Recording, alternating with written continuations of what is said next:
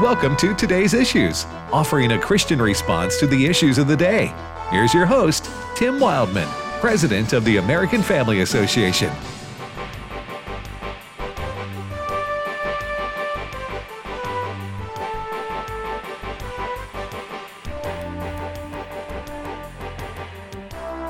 Good morning. Get my earphones on and my microphone working right. Good morning, everybody. Welcome to Today's Issues here on the American Family Radio Network. As always, we thank you for listening to AFR. I'm Tim Wildman. This is a live radio show for the next hour and 25 minutes. Fred Jackson with me. Good morning, Fred. Good morning. Good to be here. Ed Battagliano. Well, good morning. We'll see if it's live. We'll see if it's lively. Happening. We'll see if it's lively. Yeah, lively. If it's happening. Always. All right. So much to talk about. We will get started on the news in just a moment. But first of all, my colleague here to the left, Ed Battagliano, will tell you how you can join us on what he affectionately calls their internet. That's right. If you would like to watch us do radio, and as we say, who wouldn't? You can simply go to YouTube or Facebook and search for Today's Issues. That is the name of this program, and you can click through and you can watch us. On Facebook, we do post stories that we cover, and sometimes they are quote-unquote fact-checked by Facebook. We've got one of those up today that we'll be discussing. It's already been in fact, our producer, Brent Creeley, posted it, and it was probably 30 seconds later, 60 seconds, it had already been tagged. It had the word ivermectin. You said it. I was going to spell it so they couldn't check us. Oh. So that, you know what I'm saying? Yeah. It was a story about ivermectin, the effectiveness of ivermectin in India to treat COVID. It was just basically factual information, studies and so forth, and it got flagged instantaneously, wasn't it? It was just about instantaneous, and so I did check the. It says see why this is false information. Okay, what'd they say? And they said there's no evidence to link the use of ivermectin to the drop in cases of the Delta variant in India. So. Anyway, that's not true. Yeah, well, I'm fact checking the fact checkers. Okay. Well, you can't do it as fast as their algorithm can. So, anyway, folks, that's how you can check, watch the show. If you are going to be traveling and want to still listen to AFR, and you should, simply download the AFR app to your phone or other portable handheld device, and you can listen anywhere you have good internet. We are going to be talking about that in just a little bit. Fred's got a bombshell story out of the liberal magazine, The Atlantic, that we're going to talk about.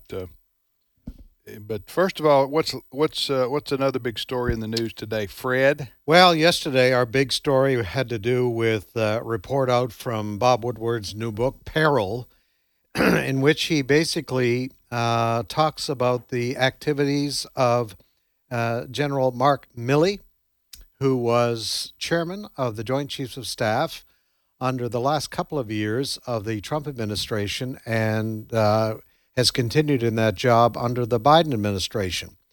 Basically, the story yesterday was in the closing months of the Trump administration, General Milley was making phone calls and talking to people about the possible irrational decisions that might be made by his former boss, Donald Trump.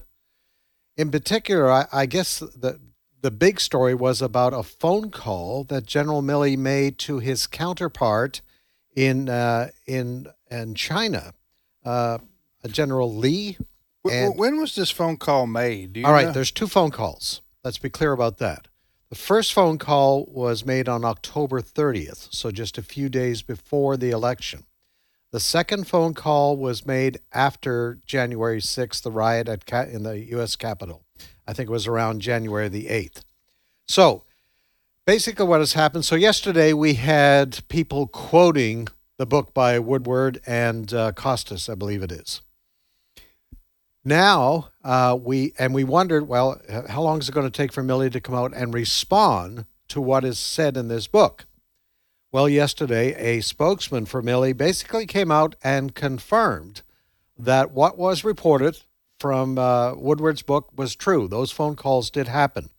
So what I wanted to do right now is read you a portion of the statement that was released by Milley's spokesman, who is Colonel Dave Butler. He said Milley acted within his authority as the most senior uniformed advisor to the President and to the Secretary of Defense. Here's a quote from Colonel Butler. His calls with the Chinese and others in October and January were in keeping with these duties and responsibilities, conveying reassurance in order to maintain strategic stability. All calls from the chairman to his counterparts, included those reported, are staff coordinated and communicated with the Department of Defense and the interagency. Now, so they're admitting phone calls were made to the Chinese. What wasn't denied, but does not in the statement, is that apparently, reportedly, in one of those conversations between Milley and his counterpart in China, Milley says, if we attack you, if the United States attacks you, China, I'll give you a phone call in advance to warn you that it's going to happen. Now, the statement from Milley's spokesman yesterday does not address that specifically, but it does not deny that that was said in that phone call. Now, my understanding is that these kinds of phone calls between the Joint Chiefs chairman, yes, and counterparts, even with Russia and China, yes, but also heads of defense forces around the world, are done on a regular basis. So we want to make sure that we are not misunderstood here. We're not saying that the chairman of the Joint Chiefs of Staff, General Mark Milley, did anything wrong by calling his Chinese counterpart. The question is the account that Woodward and Costa have of those two phone calls is, did Milley say what Woodward and Costa say he said, which is what you just laid out? That is what people are talking about. That is what people are upset about, even people in the military, retired members of the military, saying, listen, if he did say that and the perception is there in the military that he said this is a very big deal. Well, and one of those military is retired Brigadier General Don Bolduc, who was interviewed on Fox and Friends this morning.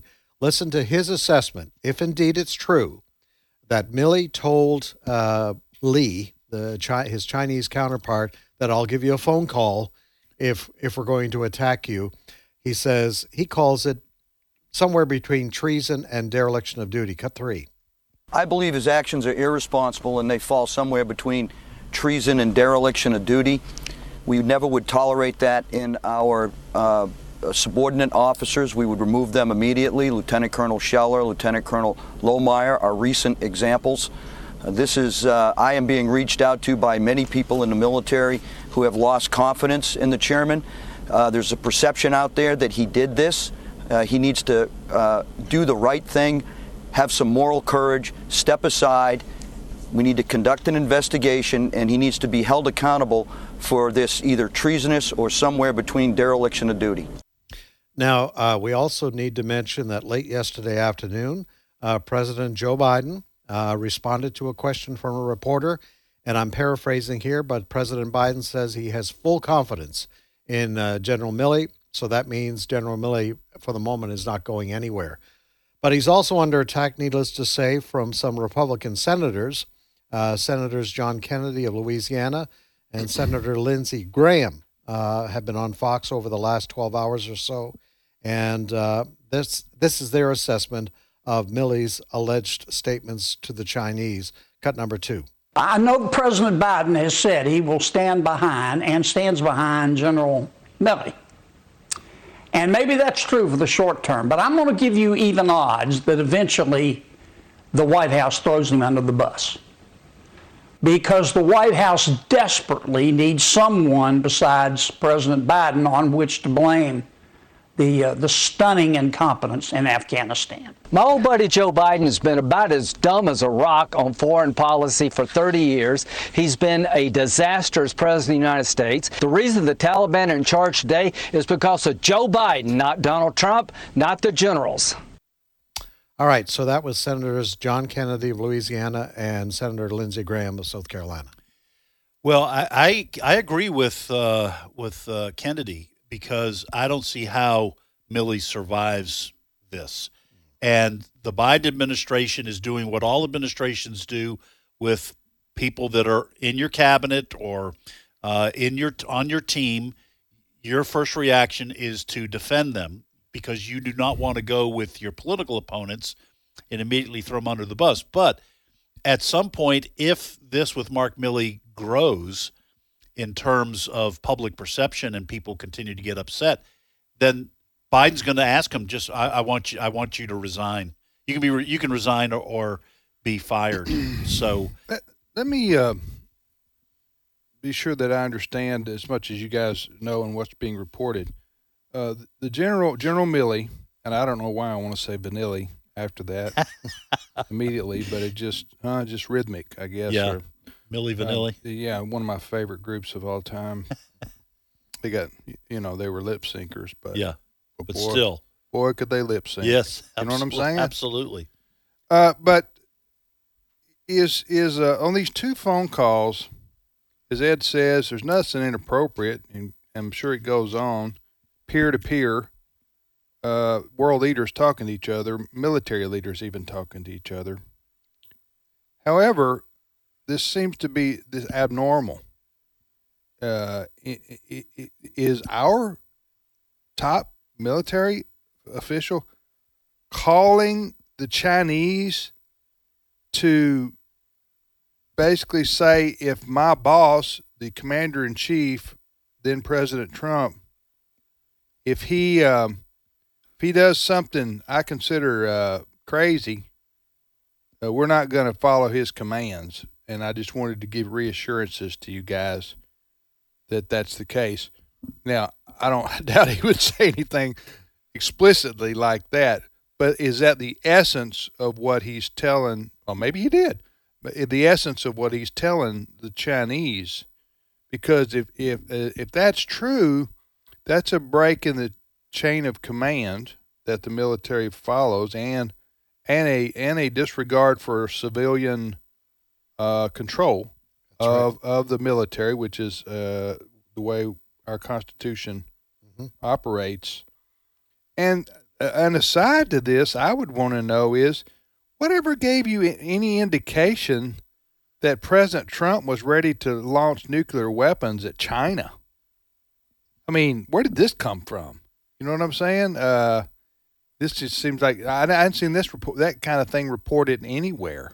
Well, first of all, the first part of what you said is what this retired general Don Bolduc said when he said this falls somewhere between treason and dereliction of duty, because it's dereliction of duty because you're a general. You're supposed to be following what the commander-in-chief says, the president, and not undermining his civilian control of the military. It potentially reaches towards treason if you're talking about a wartime scenario in which we're about to attack China to defend our national interests, and you tell the Chinese we're coming, which is going to lead to but there was no evidence of that being. That's the first time I've even heard of this last couple of days. That kind of scenario, because it came out in this book from Woodward and Costa, and then the other thing is, from what you're talking about is, and I forgot now what the other thing Vanilli?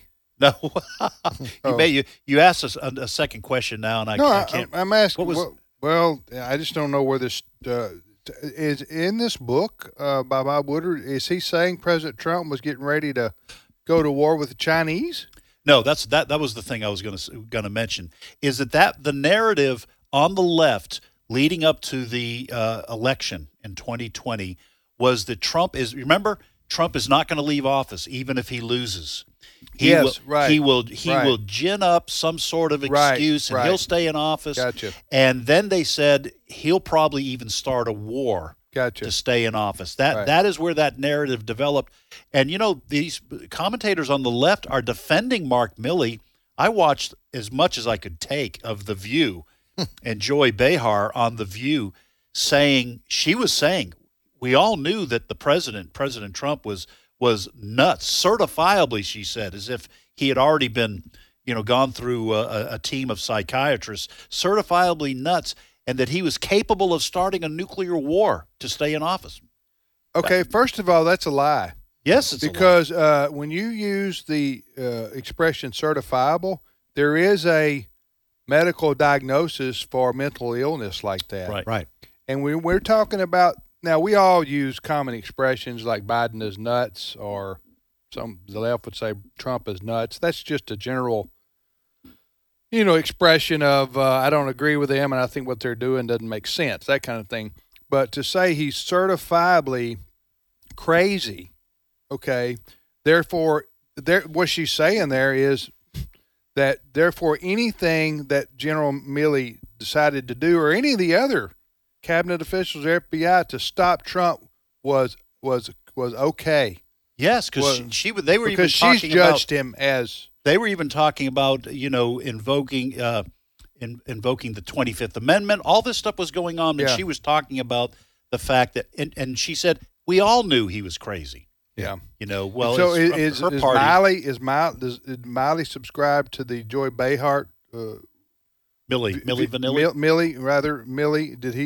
did he subscribe to her viewpoint? That's what the depends on if you believe the book. Part of the analysis that I've heard is that Milley is very much a political animal, and wanted to stay on after the election as chairman of the Joint Chiefs of Staff, and so he was doing things. There's some other aspects to all of this. Number one, Trump was not aware of anything that Milley was doing, all these phone calls. He didn't tell him? No, he did not tell his boss. He didn't tell his boss that he's calling the Chinese? He did not. Because Trump is out there saying, if this happened, it's treason.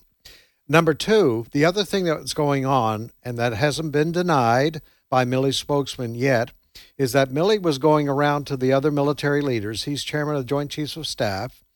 His role in that role is advisor to the president. But he was telling these other military people, if you get any orders to do anything, it goes through me, Milley. That's not the way it works. That is not the way it works. Number two, the second phone call, January the 8th. Milley had a phone call after the riot at the U.S. Capitol on January 6th. He and Nancy Pelosi are talking about the possibility that Trump may try something. Of course, Trump was not aware of that also. Trump's still president? Trump is still president January the 8th. I knew the answer, but I just wanted to make sure people understood this. Yes. The other person who should have been in the loop on all of this was the Secretary of State at the time under President Trump, and that was Mike Pompeo. According to Mike Pompeo, who did an interview in the last 12 hours, he wasn't aware of what Milley was up to. And we have a clip of that, cut number 1. It would certainly be acting in a way that you were knowingly acting in a way that was inconsistent with the best interests of the United States government, and certainly the authority that you had as the chairman of the Joint Chiefs of Staff. I can say that with absolute certainty. We know this too. If that conversation took place, you've been speculating about what the Chinese Communist Party would think. I can tell you they would have used that to their advantage. They would have found a way to inflict a cost on the United States of America. I hope this didn't happen the way it's described in Woodward's book. I can only say that we need to get to the bottom of this just as quickly as possible. Well, will General Milley be appearing before Congress? Yes, in the next couple of weeks. He is already scheduled, even before the book came out. He was already scheduled to appear in a Senate investigation with regards to Afghanistan.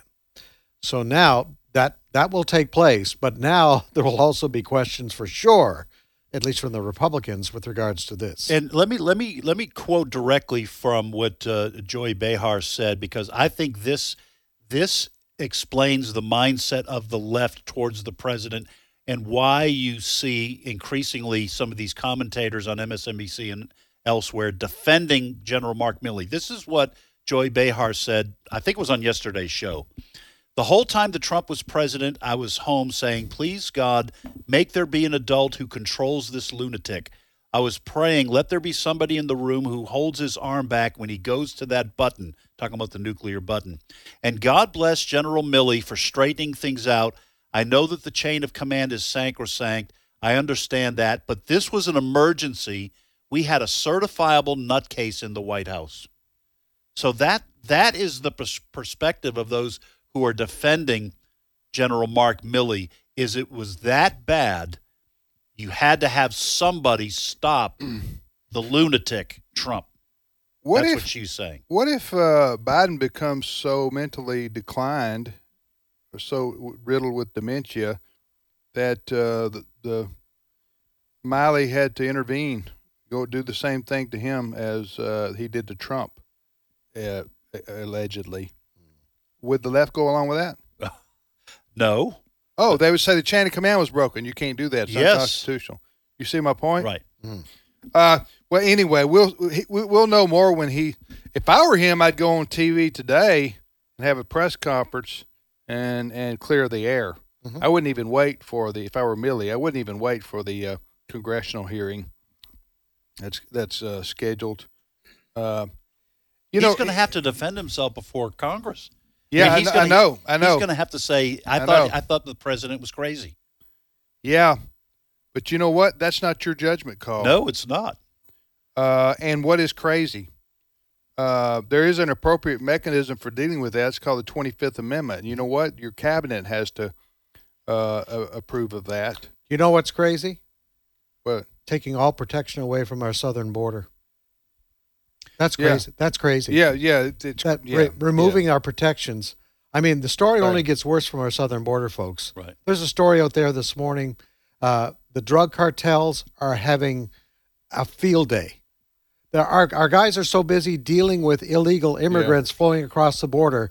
There are tons of drugs being spread throughout this country right now. People are dying. The fentanyl. Is that what it's called? Exactly. That's just exploding across America. That's the definition of crazy when you take down the border of a country. It's almost daily I read about a well-known person or celebrity dying of an overdose of that. And I guess it's out there really bad in the general public. Well, just back to the Milley story for just a moment. We'll see. We'll know more when he testifies. I wouldn't wait to testify because if what he did is, well, if you've already told me he's on the phone with the Chinese and his boss, the President of the United States, the Commander-in-Chief, doesn't even know about the conversations he's having with China, that enough and that alone to me is insubordination. It seems to me that if you're the lawyer for General Mark Milley, that you tell your client, you better resign. Do not, under any circumstances, go under oath before Congress because you will wind up saying something that could get you in real legal hot water. Yeah. I mean, because unless you're going to say before Congress, I came here to talk about Afghanistan, I won't be discussing any of those other issues. But if you're answering the question, you know they're going to press you and say, did you make the call? You make the call regularly. Did you say what Bob Woodward said? What's interesting here is Bob Woodward is a liberal himself. Yes, right. And the left loves his books and what he writes. He's legendary for his investigative reporting during the Watergate scandal back in the 70s. So, you know, it isn't like this is from a conservative or right-wing publication where the left goes, you can't believe what those people say. So, and evidently, Milley is, at least his spokesperson, is conceding that he did do some of these things that, or maybe all of them, that Bob Woodward. But I think the book paints Milley as a hero. Okay.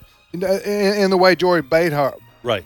He saved the day for the world because Trump was about to use a nuclear code scenario. Tom Clancy would be proud of that. We'll be back momentarily. Stay with us. We got a blockbuster report here. Hurricane Ida is one of the strongest hurricanes to hit Louisiana to date. Thousands are in need of hope and help, so 8 Days of Hope is headed to Louisiana to help them begin rebuilding their lives. If you're local to the area or if you can travel, you're very welcome to join. But if you can't do that, you're still able to help through your prayers and donations. To sign up as a volunteer or to donate, go to 8daysofhope.com. 8daysofhope.com. You know, in Matthew 19, the scripture records a Pharisee trying to test Jesus concerning marriage, and Jesus responded, "Have you not read that he who created them from the beginning made them male and female? And for this reason a man shall leave his father and mother and be joined to his wife, and the two shall become one flesh." In the beginning, the first institution God created was the family. Marriage is the centerpiece of family. As a husband and father myself, let me tell you, marriage is absolutely wonderful.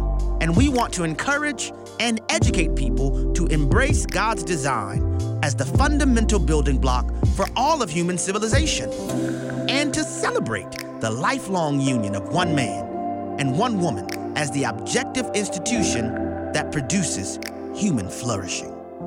Tune in to By Design as we explore God's true purpose and design for marriage. Just visit the podcast page at afr.net. Hello, Americans. I'm Todd Starnes. Stand by for news and commentary next. If you're a first responder, you know the right training can make all the difference in a crisis.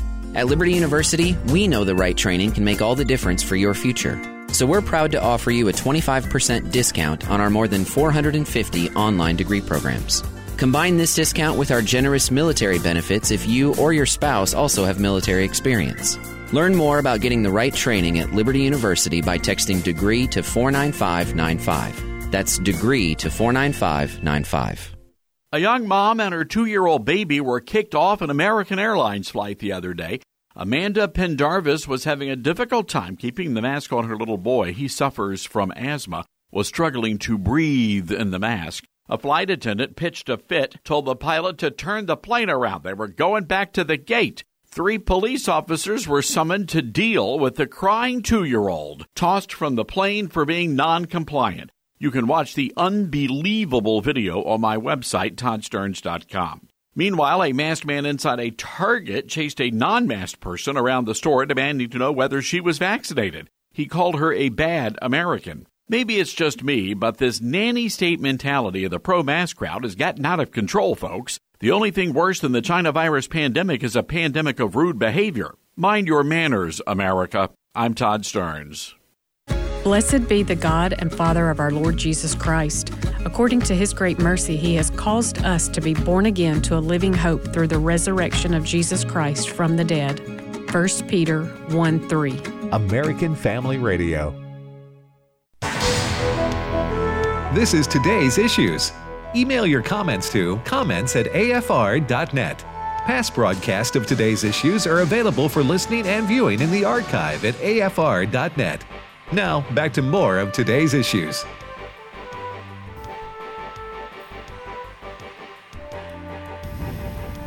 We don't have any Milli Vanilli music to play, so that we couldn't find it in our archives.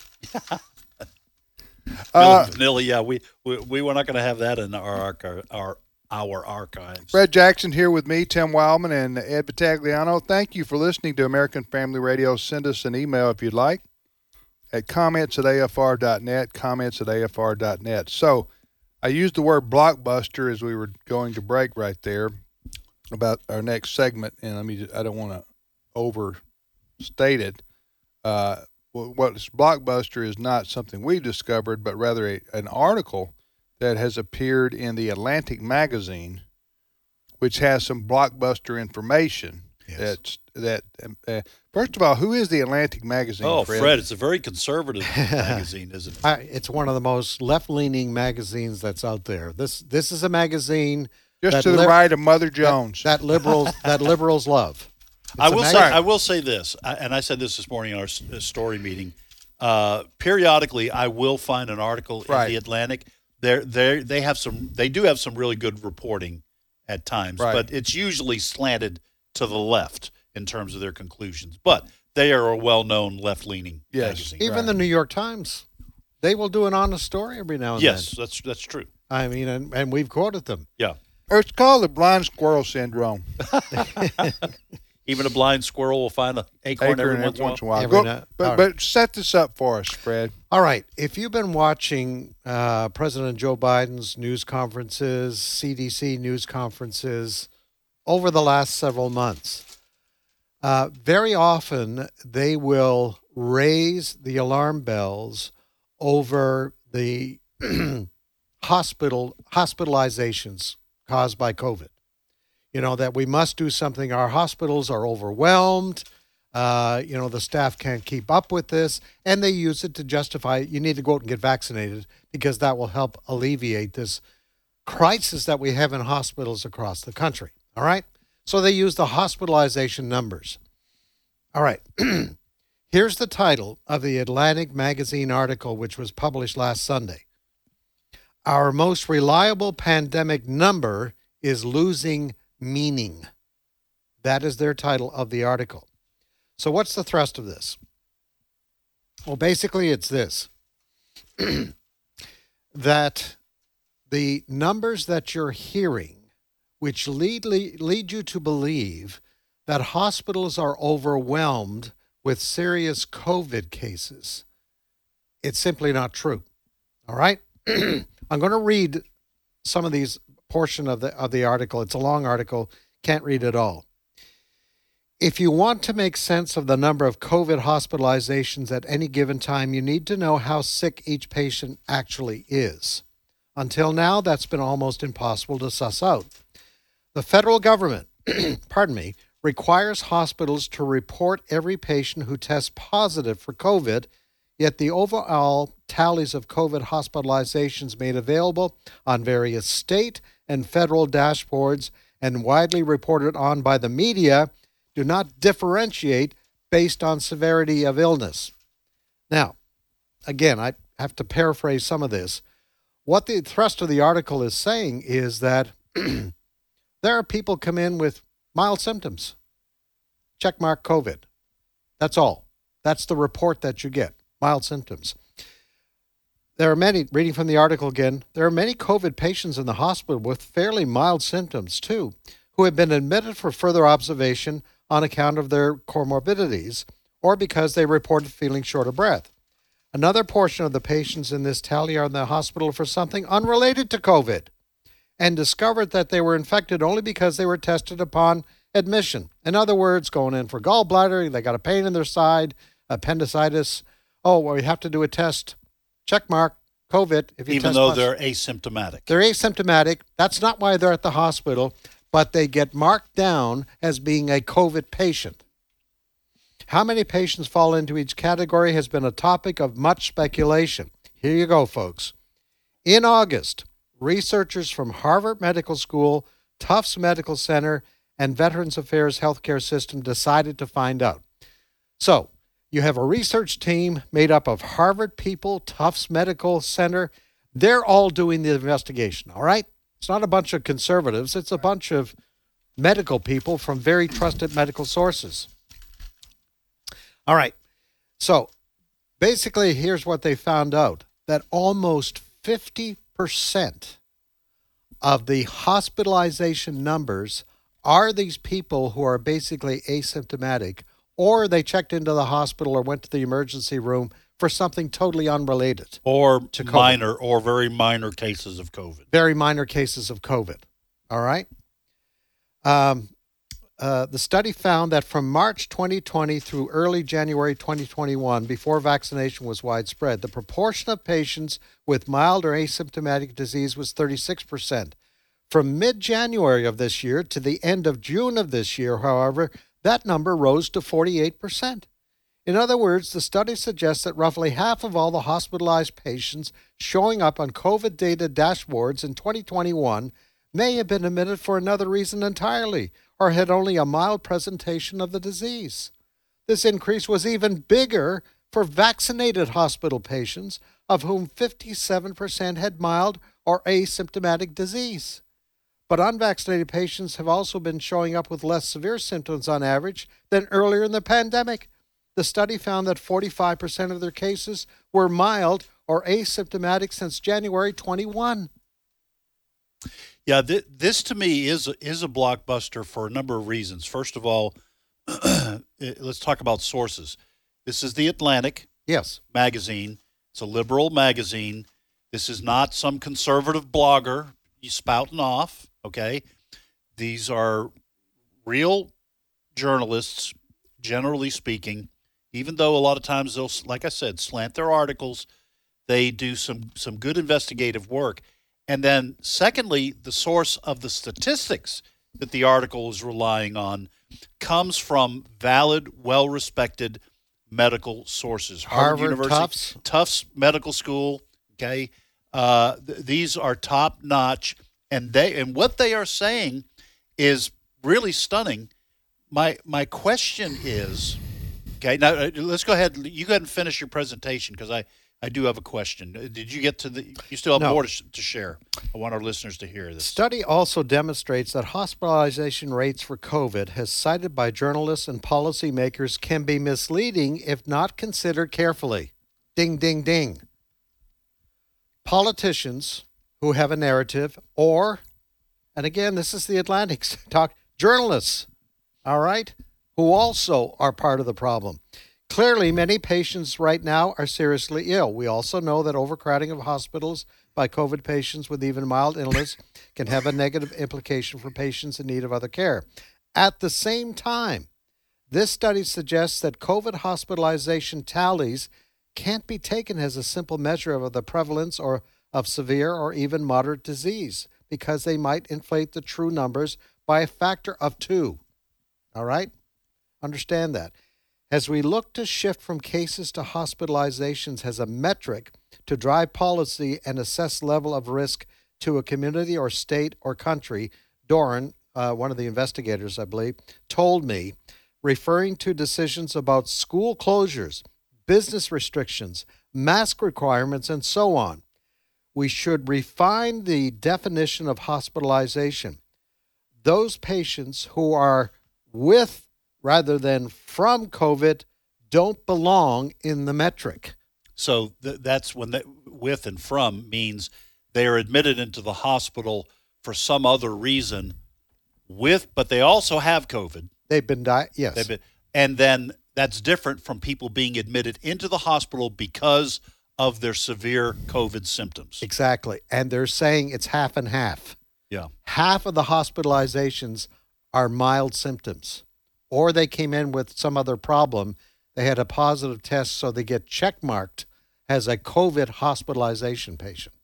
Yeah. All right. So here's my question, and you guys we can discuss it because I'm sure there are people who are listening who are working in the medical field, and my understanding is these people are exhausted. Yes. Okay. They're overworked. I'm in terms of this Atlantic story. Is it possible that their exhaustion and what they are perceiving as the COVID being at the center of it is because they're losing so many workers? You see what I'm saying? Understaffed, and that's the reason why they're exhausted, maybe not just because of COVID. Yeah. I mean, I don't know. It's just... Listen.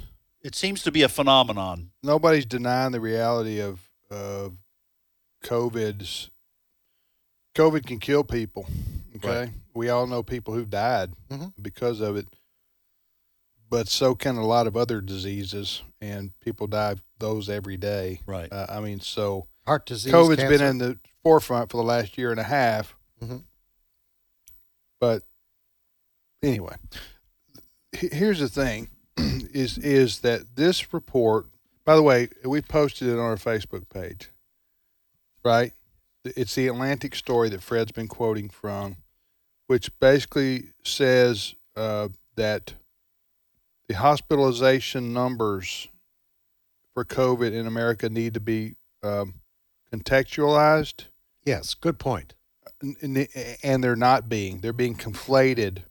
They're being exaggerated on purpose because of a political agenda. Yes. Or because the hospitals make money off COVID that they don't make off of another virus or disease. And by the way, go ahead. If folks have information about this, our understanding was early on in the pandemic, the federal government was paying hospitals for COVID, for caring for COVID patients. That they wouldn't pay for another. That they wouldn't pay for gallbladder. For Yeah. gallbladder. So we are trying to find out if that is still going on. So if you're listening and you're in the medical profession and you have some information that can point us to an answer to that question, we would appreciate it. Send us an email. Comments@afr.net. We just, it's hard for us to find current information about whether hospitals are receiving money from the federal government for treating COVID. Because that has to factor in, because human beings, what they are, will sometimes lie and cheat to make money. Ever heard of that before? Yes, yeah, that's so right. I'm not accusing anybody of anything except to say that's human nature, and people go to jail every day for it. Right. Yes. Right. Or get or they would consider it not even lying. They would say, no, this person had COVID. Parentheses, he didn't come in for COVID, but Right. we're still going to get paid from the federal government for it. Well, and this if that's fits happening. in exactly what we played for the last 2 days. Yes. Of the hospital administrator and doctors talking on a Zoom meeting. That narrative that it's not. I don't know if it's a narrative. Those two things fit together. Do we still have that? I hate to play something 3 days in a row, but I mean, it fits. Do you guys agree with me on this? I do. Yeah, and it's a narrative because you wonder how many other hospital staff, administrators are having this conversation. Okay, it's kind of difficult to understand when you first hear it, but I do want to play it one more time. Maybe we need to be completely a little bit more scary for the public. Then there's another comment, is I completely agree. There are many people still hospitalized that we're considering post-COVID, but we're not counting in those numbers. So how do we include those post-COVID people in the numbers of the patients we have in the hospital? So is that all the people who have been in the hospital since the beginning of COVID? Patients that are still in the hospital, that are off the COVID floor, but still are occupying the hospital for a variety of reasons. I'm sorry, we're calling those recovered now. If you look at the Novant Health dashboard, they're listed as recovered. But I do think from our standpoint, we would still consider them a COVID patient because they're still healing. Yeah. So I think that needs to be highlighted as well. Kellen, we can talk offline and how we run that up to marketing. I think we have to be more blunt. We have to be more forceful. We have to say something coming out. You don't get vaccinated, you're going to die. I mean, let's just be really blunt to these people. I mentioned this the other day. That is so bad. It is. Did she use the term marketing? Yeah, yes, run it up to marketing. Yeah. In other words, she's saying this hospital, I guess she's in administration, she's saying we're going to have to scare the mess out of the public out there. We got to get our numbers up. And that's what she's saying. And the fellow's saying, I think we need to talk about this in private. Offline. Offline. Well, she said she said we got to be more scary. Yeah. And let's tell them if they don't get a vaccination, they'll die. Yeah. Which is a lie. Now, I said the other day when we first played this, I said it may be true that if you don't get a vaccination, you might die. Okay, I'm not telling people, I'm not a medical professional. You talk to your doctor. Right. But to tell people that if you don't get a vaccine, you'll die is a lie. Also, she was saying we got to figure out a way to keep the numbers up by counting the people who've recovered from COVID in our numbers. Yes. That's what she's saying. So it just makes, and talking marketing, thing, like it's a business meeting they're having. Right. And so what I'm saying is, and I'm no way am I indicting all hospital administrators who are, I'm sure 99% of them are ethical, moral, decent people. But I'm saying to you is if you listen to that And then you read this article that Fred cites from The Atlantic, which is a liberal publication, at least center-left publication, citing Tufts and Harvard investigators, right, Fred? That's correct. Right. You can't help but be suspicious that a lot of this is a lot of this going on is a ruse. It's a money-making deal for a lot of people, and they're making money off scaring the devil out of folks. Right. Well, also, what you're saying is true, okay. but as troubling, I find, and I quoted, this article quotes Doran, and by the way, Doran, he is a doctor at Tufts, all right? Listen to what he says at the close of this article. As we look to shift from cases to hospitalizations as a metric to drive policy, he's talking public policy, and assess level of risk to a community or state or country, Doran told me, referring to decisions about school closures, business restrictions, mask requirements, and so on, we should refine the definition of hospitalization. What he's saying, right now, public policy, mask mandates, vaccination mandates, one of the things they're using is hospitalizations. He says it's wrong. It's misleading. We have to stop this. Mm-hmm. That's what he's saying. Because the number being touted as for hospitalizations, COVID hospitalizations, is probably twice what it should be. The number is double. That's what they're saying. Yeah. Read the article for yourself, folks. Interesting. Very interesting. Well, you know, and it's all the big liberal social media folks are flagging everybody for misinformation. Yes. If a conservative publication would have put out that, they would have been flagged for misinformation. Yes. And false information and violating of community standards. Because these big social media outlets or platforms, basically all they're going on, they're saying, what does the CDC say? And that's the only thing we're considering. Right. Or the WHO. Do y'all remember the WHO? I'm talking about the World Health Organization, not Peter Townsend. The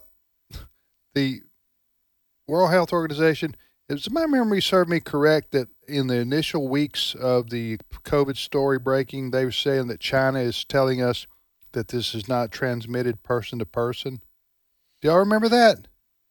I do remember a number of things in the early days that got the But you don't remember that specifically. Yeah, I don't. I'm not saying it's not well, all true. Right, I can't remember. But they did take some shots to their credibility early on, the WHO. Because if I don't remember that correctly, I'll look it up on a social media giant and see if I can confirm my own recollection of that. But it kind of fit in the category of Dr. Fauci saying you don't need to wear a mask. That's not going to help you any. Right. Then a few weeks later, or months later, he goes, wear a mask. Yeah, maybe even two. Yeah. Goggles. Remember that? Yeah. Because you can get COVID through the eyes. Right. Yeah, that would have been a terrible mistake to advocate for goggles. I don't know. Maybe everybody wear goggles. Maybe that would have been a good thing. All right. I say in jest. You're listening to today's Issues on American Family Radio. Jan Markell joins us most Thursdays at this time or around this time. She's the host of Understanding the Times Radio on the weekends here on AFR, and she's the founder of Olive Tree Ministries out of the Twin Cities, and she joins us now from that community. How you doing, Jan? Doing well. Thank you for having me. So appreciate it. You wearing a mask or goggles, or you got a hazmat suit on, or what do you got going on there? I just came back from the West Coast, and and with a audience attendance of, I don't know, about 2,500. And honestly, gentlemen, I did not see one mask, not one. So I'm just thinking that in a lot of people's mind, they've kind of figured out that the mask is not the most helpful. Yeah. I was one of those in the audience, Jan. Yes, you were, Fred. Thank you for coming. All right, you guys tell us, Jan, tell us what happened at the conference. What was the theme? Well, the theme was Behold, He Comes, because Jesus is coming at any minute. We certainly don't know the day or the hour, but the Bible says we can know the season by looking at certain signs that keep breaking, it used to be on a weekly basis or monthly basis. Now it's minute by minute they break. And so we looked at a lot of those signs, and I think we encouraged the flock. We had about 33,000 live streaming and hundreds of churches participating, plus the in-person audience that I just referenced. And honestly, gentlemen, I saw such enthusiasm. I mean, they all left the real world, at least for a day, knowing that the real world is getting scarier and scarier, and they had to focus on the eternal biblical perspective, at least for a day, because there we find hope, and there we can have expectation that, number one, God has everything under control, and number two, He's got a great future for us. Amen. Jan, I love what you say, and have repeated this a number of times, and that is things aren't falling apart, but they're falling into place. And I thought that's a great picture to have in your mind. Now, you kind of outlined 10 indicators of the Lord's soon return. You mentioned one in particular, and you were quoting, I'm trying to remember, World Economic Group or whatever, referring to that the United States must stop being a superpower. Can you just flesh that out a little bit for us? Yes, and just summing up here in a minute here would be, I looked at 10 things that I think are a herald of His coming, but number one would be the decline of America. We don't see any reference in the Bible to a great power to the west that's going to arise in the last days. We only see references to the Middle East, and then I think some references perhaps to Europe, and the Antichrist probably arising out of Europe. But my number 2 point was the rise of the World Economic Forum. That's Klaus Schwab's outfit. He formed in 1971. Keep in mind that's 50 years ago. This is the global elite, the World Economic Forum, that includes Bill Gates. Oh my goodness, all the world's globalists coming together under Mr. Schwab's leadership. And their intent is, their motto is, you'll own nothing and be happy. Well, that's global Marxism. And I believe that describes the world under the Antichrist. And I believe that World Economic Forum form of government will be in the tribulation, from which I teach the church is absent, and I understand there are other interpretations of the rapture timing. So I believe that World Economic Forum is setting the stage for the kingdom of the Antichrist, which was kind of the emphasis of my own personal message. We also had Michelle Bachmann. She just happened to be in the neighborhood. She was out there to speak for another church, and she came on that event, which is last Saturday, and then we slotted her in to speak. And let me tell you, gentlemen, she ignited the audience, and not because it was good news. I mean, she gave us inside information on just what went wrong in Afghanistan and what about forced vaccines, things like that. Yeah. So folks can still go to beholdhecomes.org, beholdhecomes.org, and just follow instructions and watch the 9 hours online, or they can call my office and get DVDs. They'll be ready in early October. And I'm not saying any of this to try to make a sale. I'm trying to get the church equipped for these final days so that we can go out and redeem the time. Amen. While you make money off CDs. Yeah, DVDs. DVDs. I'm sorry. My bad. I blew the joke. Sorry. Hey, Jan, we love you, and thank you for your work. And what was that what was the website again to go watch the conference? Go watch it, beholdhecomes.org. Beholdhecomes.org. We'll be back in 5 minutes, everybody. Stay with us.